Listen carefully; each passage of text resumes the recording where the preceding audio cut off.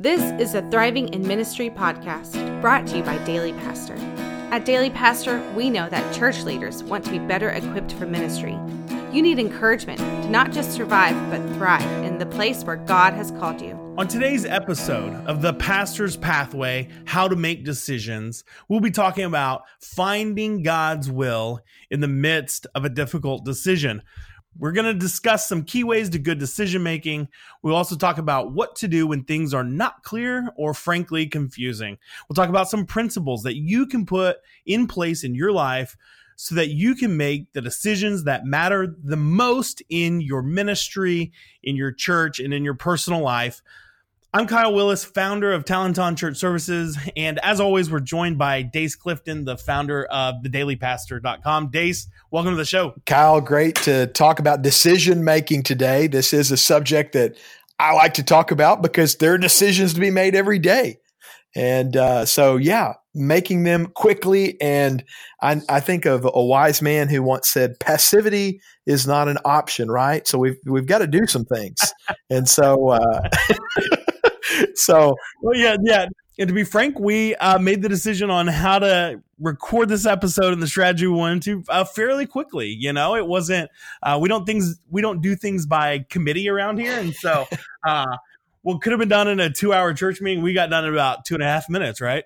Absolutely, we're charging ahead. Well, on the subject of decision making, I've got one unusual question for you, Kyle. I want to know what's the weirdest way that you've heard a decision was made. I mean, it could involve chicken bones or examination of organs.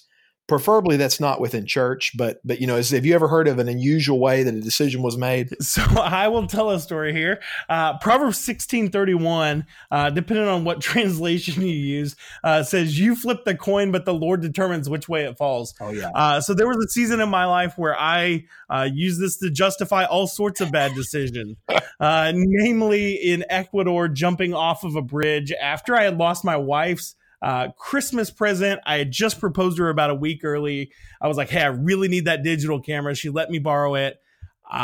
It fell off a bridge. I won't go into the whole story, but then I decided to go bungee jumping off this bridge, and we did it honestly off of a coin flip. I was like, if it's head, it's God's will. So that's a story of poor decision making in my life. Well, I don't think so. I don't think that was poor decision making because, I mean, think about the outcomes. Either A, you were true to your word, or B, that coin flip happens, you know, the rope snaps, and then you're praising God today in heaven, right? You know, you're not having to endure any challenge you faced, right? So it was a win-win. And that digital camera was in my pocket and no one would have thought about it, right? Wow, that was good. Well, that was very unprepared in the sense that, Kyle, you had no idea I was going to ask that, and I was not disappointed by your story. So thank you for that. Well, on a more serious note, Dace, we always start with the verse of the day here at the Thriving in Ministry podcast. Why don't you go ahead and share with us our general verse for today? You bet. James 1:5 says, if any of you lacks wisdom, let him ask God, who gives generously to all without reproach, and it will be given to him. James 1:5.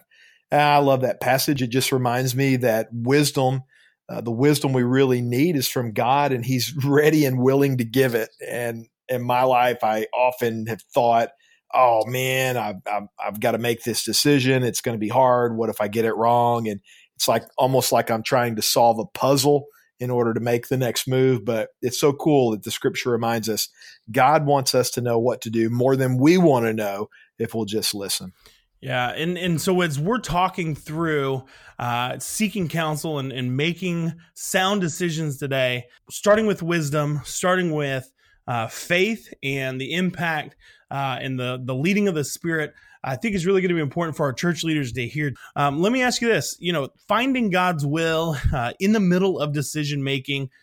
We've talked about that some, but what do you mean by that? And why are we talking about finding God's will through making decisions? You bet, Kyle. Well, what we're really talking about is making decisions that honor God, or taking the steps of faith that we know are led by God.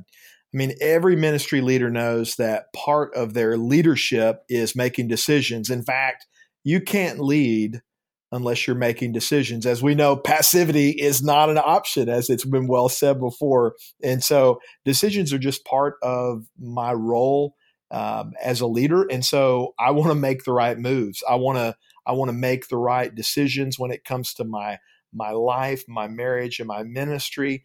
And that doesn't need to be this gigantic, intimidating thing that paralyzes me with fear and causes me to do nothing, because doing nothing is a decision as well. And sometimes that's like the worst decision you can make. And as you so eloquently said, Dace, pastors, our church leaders listening are bombarded with making decisions. Before we get too deep into it, and I don't want to misquote this, but the idea is true. I heard someone once say, hey, I only make decisions on Thursdays, or I only make decisions on Tuesdays, for their staff being able to be like, hey, this is the time I'm going to focus on it. And the Spirit can lead on Thursdays just as he can Wednesday morning at 9 a.m. But it was really important for him to build a routine in his life because of all the pressures to say, hey, if you need me, this is when I'm going to be making the decision. So let's talk about this. Let's give some practical steps, walk them along this pathway.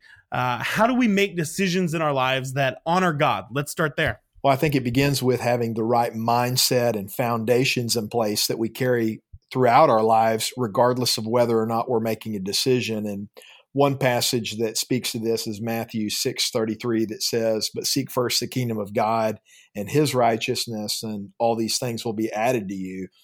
It's interesting that the context of that passage is about not worrying or being anxious. And so we have to have the right mentality.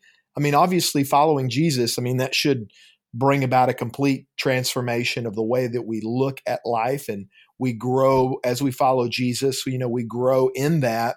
But I think that it's a mentality that says, I want to seek God. I want to seek his kingdom. I want to seek his righteousness. I want to be a person who looks at the world the way God sees it. I want to be a person who responds to the challenges of the world the way that God does. And Kevin DeYoung says this well when he states, the will of God for our lives is that we would first seek his kingdom and his righteousness. The most important decision we face is a daily decision to live for Christ and to die to self. And so I think that his quote there, that actually comes from a little book that he wrote called Just Do Something, which is about making decisions. That mindset, that mentality is really the right foundation for decision making, if you want to call it a kingdom first mindset to make a decision. And I think in that book, Dace, he also says something along the lines of, God wants us to stop obsessing about the future, trusting in God. We should put aside kind of passivity, perfectionism, all these things, and kind of get on with our lives. So, can we talk a little bit about faith versus making the need to make a decision? So I want to have faith for this, but I also am responsible for making this decision. Well, so the foundation to God's will is the right outlook on life. And it's an outlook that says that God's got to be first in my life. And so our decisions are born out of that mentality that, man, I want to put God first in my life. Bad decisions come from any deviation from that, when really there's something else that's driving us or pushing us to make a decision. For example, we're just tired and exhausted because we haven't been taking care of ourselves. Could there be a pastor out there that's happened to? Only all the time. And so as a result, because things are out of balance in their life, they're not making always the best decision. Or it could be something as simple as, I'm just afraid of disappointing this group of people. And so instead of putting, good things aside so that I can do the best things, the most important things for my family and for my ministry, instead I've got to please these people here, or I've got to respond to this text or answer this email or do this thing that really should probably be put aside, but I do it anyway. And so, Kyle, what I'm just trying to illustrate is that you and I have got to have the right outlook. And that right outlook is God has to be first in my life. And he has to be the one that I'm endeavoring to honor with my decisions. But so many times we're pushed in other directions apart from that by things that we think that we have to do. I have to do it because this person will be upset, or I have to respond to this text after hours. or I'll disappoint these people. And the question is, really? Is that really what putting God first in your life looks like? So yeah, it's having this kingdom ethic, a life where I'm seeking God, putting him first, and I really want to live righteously because Jesus is righteous. And to that point, Dace, I think what I would say in relationship to faith is making a decision or not making a decision doesn't have to be a faith decision. So if we say, hey, this is having a right outlook on life, is part of my faith journey. Understand that there are going to be some things we've talked before about a budget issue. I don't know that a $50 spend for honoring volunteers is a faith decision. So I think as we're talking today, we really are talking about some of those life decisions, ministry strategies, as opposed to, yes, check a box, approve an invoice, whatever you got to do. So Dace, let's talk about it. We have some steps. Let's kind of get into the first one and go from there for our church leaders listening today. The first step is really why. Why do I want to do this or not do this? What is the motivation? As a leader, we have to ask ourselves the question, are we being motivated by the right type of desire? I mean, is it a desire that honors God and wants to see his kingdom advance, a Matthew 6:33 type of desire where we're making a decision because we really just want God to be honored, we want to seek his kingdom? Or is there something else going on there? And so I think the first question is just simply why? What's the motivation? And as we have these big life questions and even kind of purpose and some of these other ones, I would encourage people to listen to or go watch a YouTube video. Simon Sinek obviously spends a lot of time on this, but starting with why and kind of helps us think through some of those. So I know there's some other points that we want to share today. So can you share with us points 2 and 3? Number 2 is there a clear biblical basis? And so we first looked at our heart, and then now we're looking at the scripture in relationship to our heart. Is there a passage that speaks directly about this issue or a principle from God's word that speaks about this issue? Basically the question is, what does God's word say? Is it wrong for me to do this? Is it a sin for me to do this? Would it honor God for me to do this? If I, feel like punching somebody out, is that really something that I need to do? Or, so it's just really an evaluation of the scripture. I think, this is more than just flipping your Bible open and just, looking to shotgun a few verses in there. I think this is basically allowing the Bible to inform our view of ourselves and the way that we make decisions. And so am I prohibited clearly from scripture in doing this? I mean, an easy one would be, should I take another wife, right? Maybe that's a bad example, I guess. But for somebody that's listening, if you're struggling with, should you take a second or a third or a fourth wife, I'm just going to say no. I'm just going to say there's a prohibition against that. Be a one-woman man. But obviously some of our decisions are a little more difficult than that.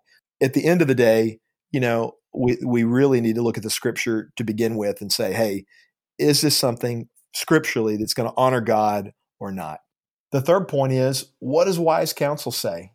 So when you're making a decision, even as a leader, good leaders are going to seek out godly and trusted advisors. And the book of Proverbs says so much about this, about there being wisdom in wise counsel. And so any major decision I make, I'm examining my heart, I'm walking with God through the word, and then I'm seeking wise counsel from people that I can trust. The funny thing about it is that other people can sometimes see more clearly what is going on than we can. And there's an easy reason for that. And it's really just perspective. Sometimes we're so close to things and they're so personal. And then someone outside who's backed up a little bit, they see the entirety of the situation and it's just so clear that, wow, that may not be a good decision. And we're so close to it, we can't see it. And so as a leader, we've got to know who to trust.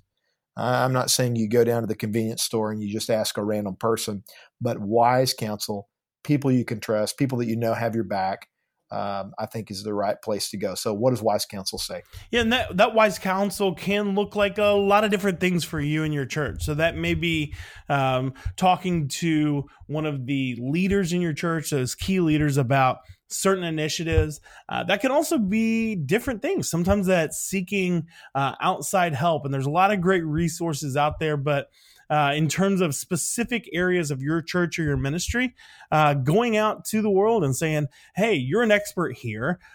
This is where I need help. And one of the things I would say even about counsel is I was talking to a lawyer who had worked for churches, and she said, hey, a lot of times churches are afraid to reach out to me and seek counsel, and their strategy is hope and pray. And so I think there's this kind of pendulum swinging where we do want to have faith, but there is also a time to seek counsel and ask the question you really need to ask. Well, Kyle, and we didn't plan on going here, but I am going to mention it to our listeners. You know, that's part of actually what you do, in the sense that I know one of the things that you do is, with your background and experience in the business world, you bring a fresh set of eyes to some of the logistical challenges, some of the business matters, first impressions, finances, just basic business skills. That it's amazing the conversations that you and I've had where, you know, it's so clear from your background, but yet it just completely shrouded in mystery for many church leaders. And that's because they're too close to it. And so sometimes just a fresh set of eyes, you know, connecting with an attorney that's versed in the matters that are being discussed, or, you know, an organization like Talenton. Yeah, I appreciate that. And you're right. This was an unscripted plug, but if you are at that point where you need to seek wise counsel outside of your sphere of influence, I'd love to have a conversation. You can email me at KYLE, that's Kyle, at Talenton Services, TALANTON services.com, all one word. Dace, I appreciate it. Not what we were hoping to do today, but I'm blushing. Let's go ahead and talk about the next steps of that decision-making pathway. Number 4 is so important. Do I have the space in my life to hear from God clearly? I think this is just critical for making healthy decisions. And what it has to do with is, am I really in a right, flourishing, intimate relationship with God, or have ministry demands, obligations, deadlines, and people crowded the space in my life and in my soul so that I'm not hearing clearly from God? You know, Jesus made it his regular habit and practice to go away to a desolate place, to commune with the Father, to pray. And that is a discipline that is so uncommon in our day and our age. It's go, go, go. It's busy. It's, you know, most of what we do, if we're not talking to people, we're in front of a screen. And that screen could be our phone or our computer, or at home, our TV or our iPad or our Kindle. It's screens. It's just every area of our life that seems like there's just things that like just crowd in there. And so I know as a spiritual leader, I've got to have space in my life so that I can actually hear from God. I mean, Jesus did this. He encouraged the disciples to do this. And if you're going to make decisions, and good decisions, you have to have the space in your life. You have to have the margin in your life. You have to turn devices off. You have to get alone. You have to retreat. I don't believe that a pastor is called to isolate, but I do believe that they're called to separate themselves. And the reason why they separate themselves is because there are times in life where we have to make decisions, and we really do need the clarity that comes from just that right relationship with God. So I think one of the benefits of having space in our life, Dace, as we're talking about this, is that it really helps to create an opportunity, frankly, for sometimes the Spirit to lead. And, we think about this still small voice, and what that looked like for me in certain seasons of my life was simply going on a drive down a backcountry road, finding out a place and just driving 20 miles to a place I'd never been, and really just say, okay, God, we're talking about this pathway of why, and then the biblical basis. We're also then seeking wise counsel, margin that that separation, that space can be a great tool and space for digestion. So you've said, hey, God, this is who you said I am. This is your promise. This is what others are saying. And it kind of marinates there. And so I think the outcome is really a much sweeter product at the end. And so what is that outcome? What's the last step? For those of us that are married, God has given you a partner in life. And the Bible says that when two come together in marriage, there's supposed to be a unity there as though we're one flesh. And so that flesh really, just like your body, no part of your body should be divided. You don't want to chop a finger or toe off. I mean, that would hurt, right? And so your body needs to be whole. And so there needs to be unity within your body. And so what does my spouse think? Is there peace, clarity, and unity? Are they on board?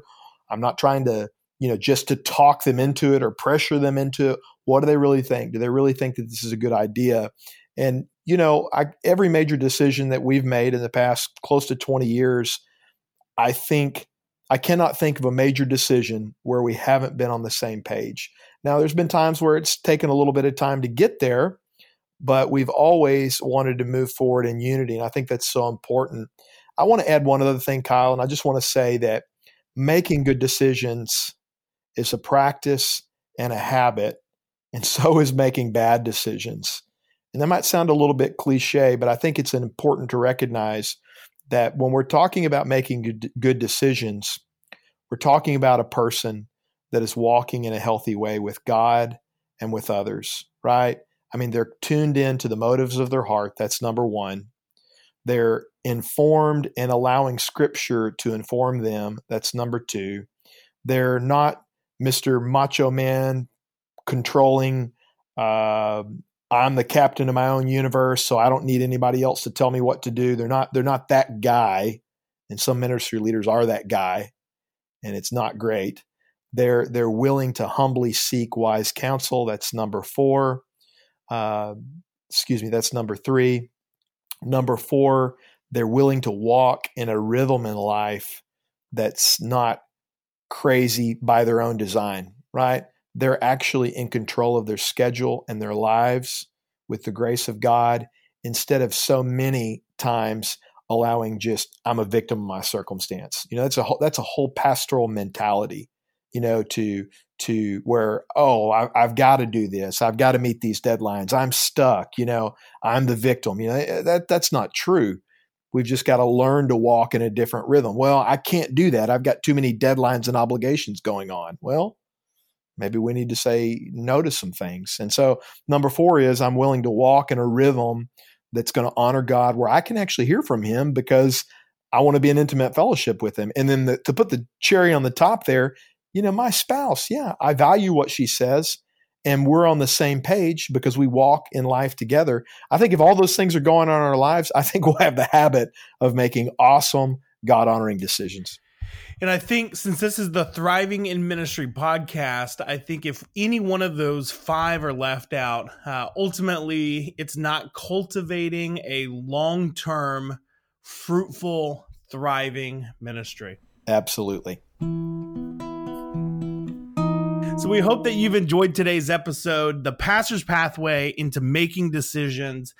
We are going to start doing these so that we are laying out a framework. If you say, hey, these are the 5 steps, or it helps me to think through a visual example, we really want to provide a framework, provide some wise counsel, some space for you to hear from God so that you can thrive in ministry. And if you want to help us grow the reach of dailypastor.com and the Thriving in Ministry podcast, we would be so grateful if you could subscribe to this podcast. Go ahead, click that button, subscribe now. Also, we'd be so honored if you would either leave us a review or share this episode with someone else in your circle of influence. Have a great day. And if there's any topic that you would like us to discuss on future episodes, shoot us an email at thedailypastor@gmail.com. Have a blessed day. Here's how Daily Pastor supports church leaders.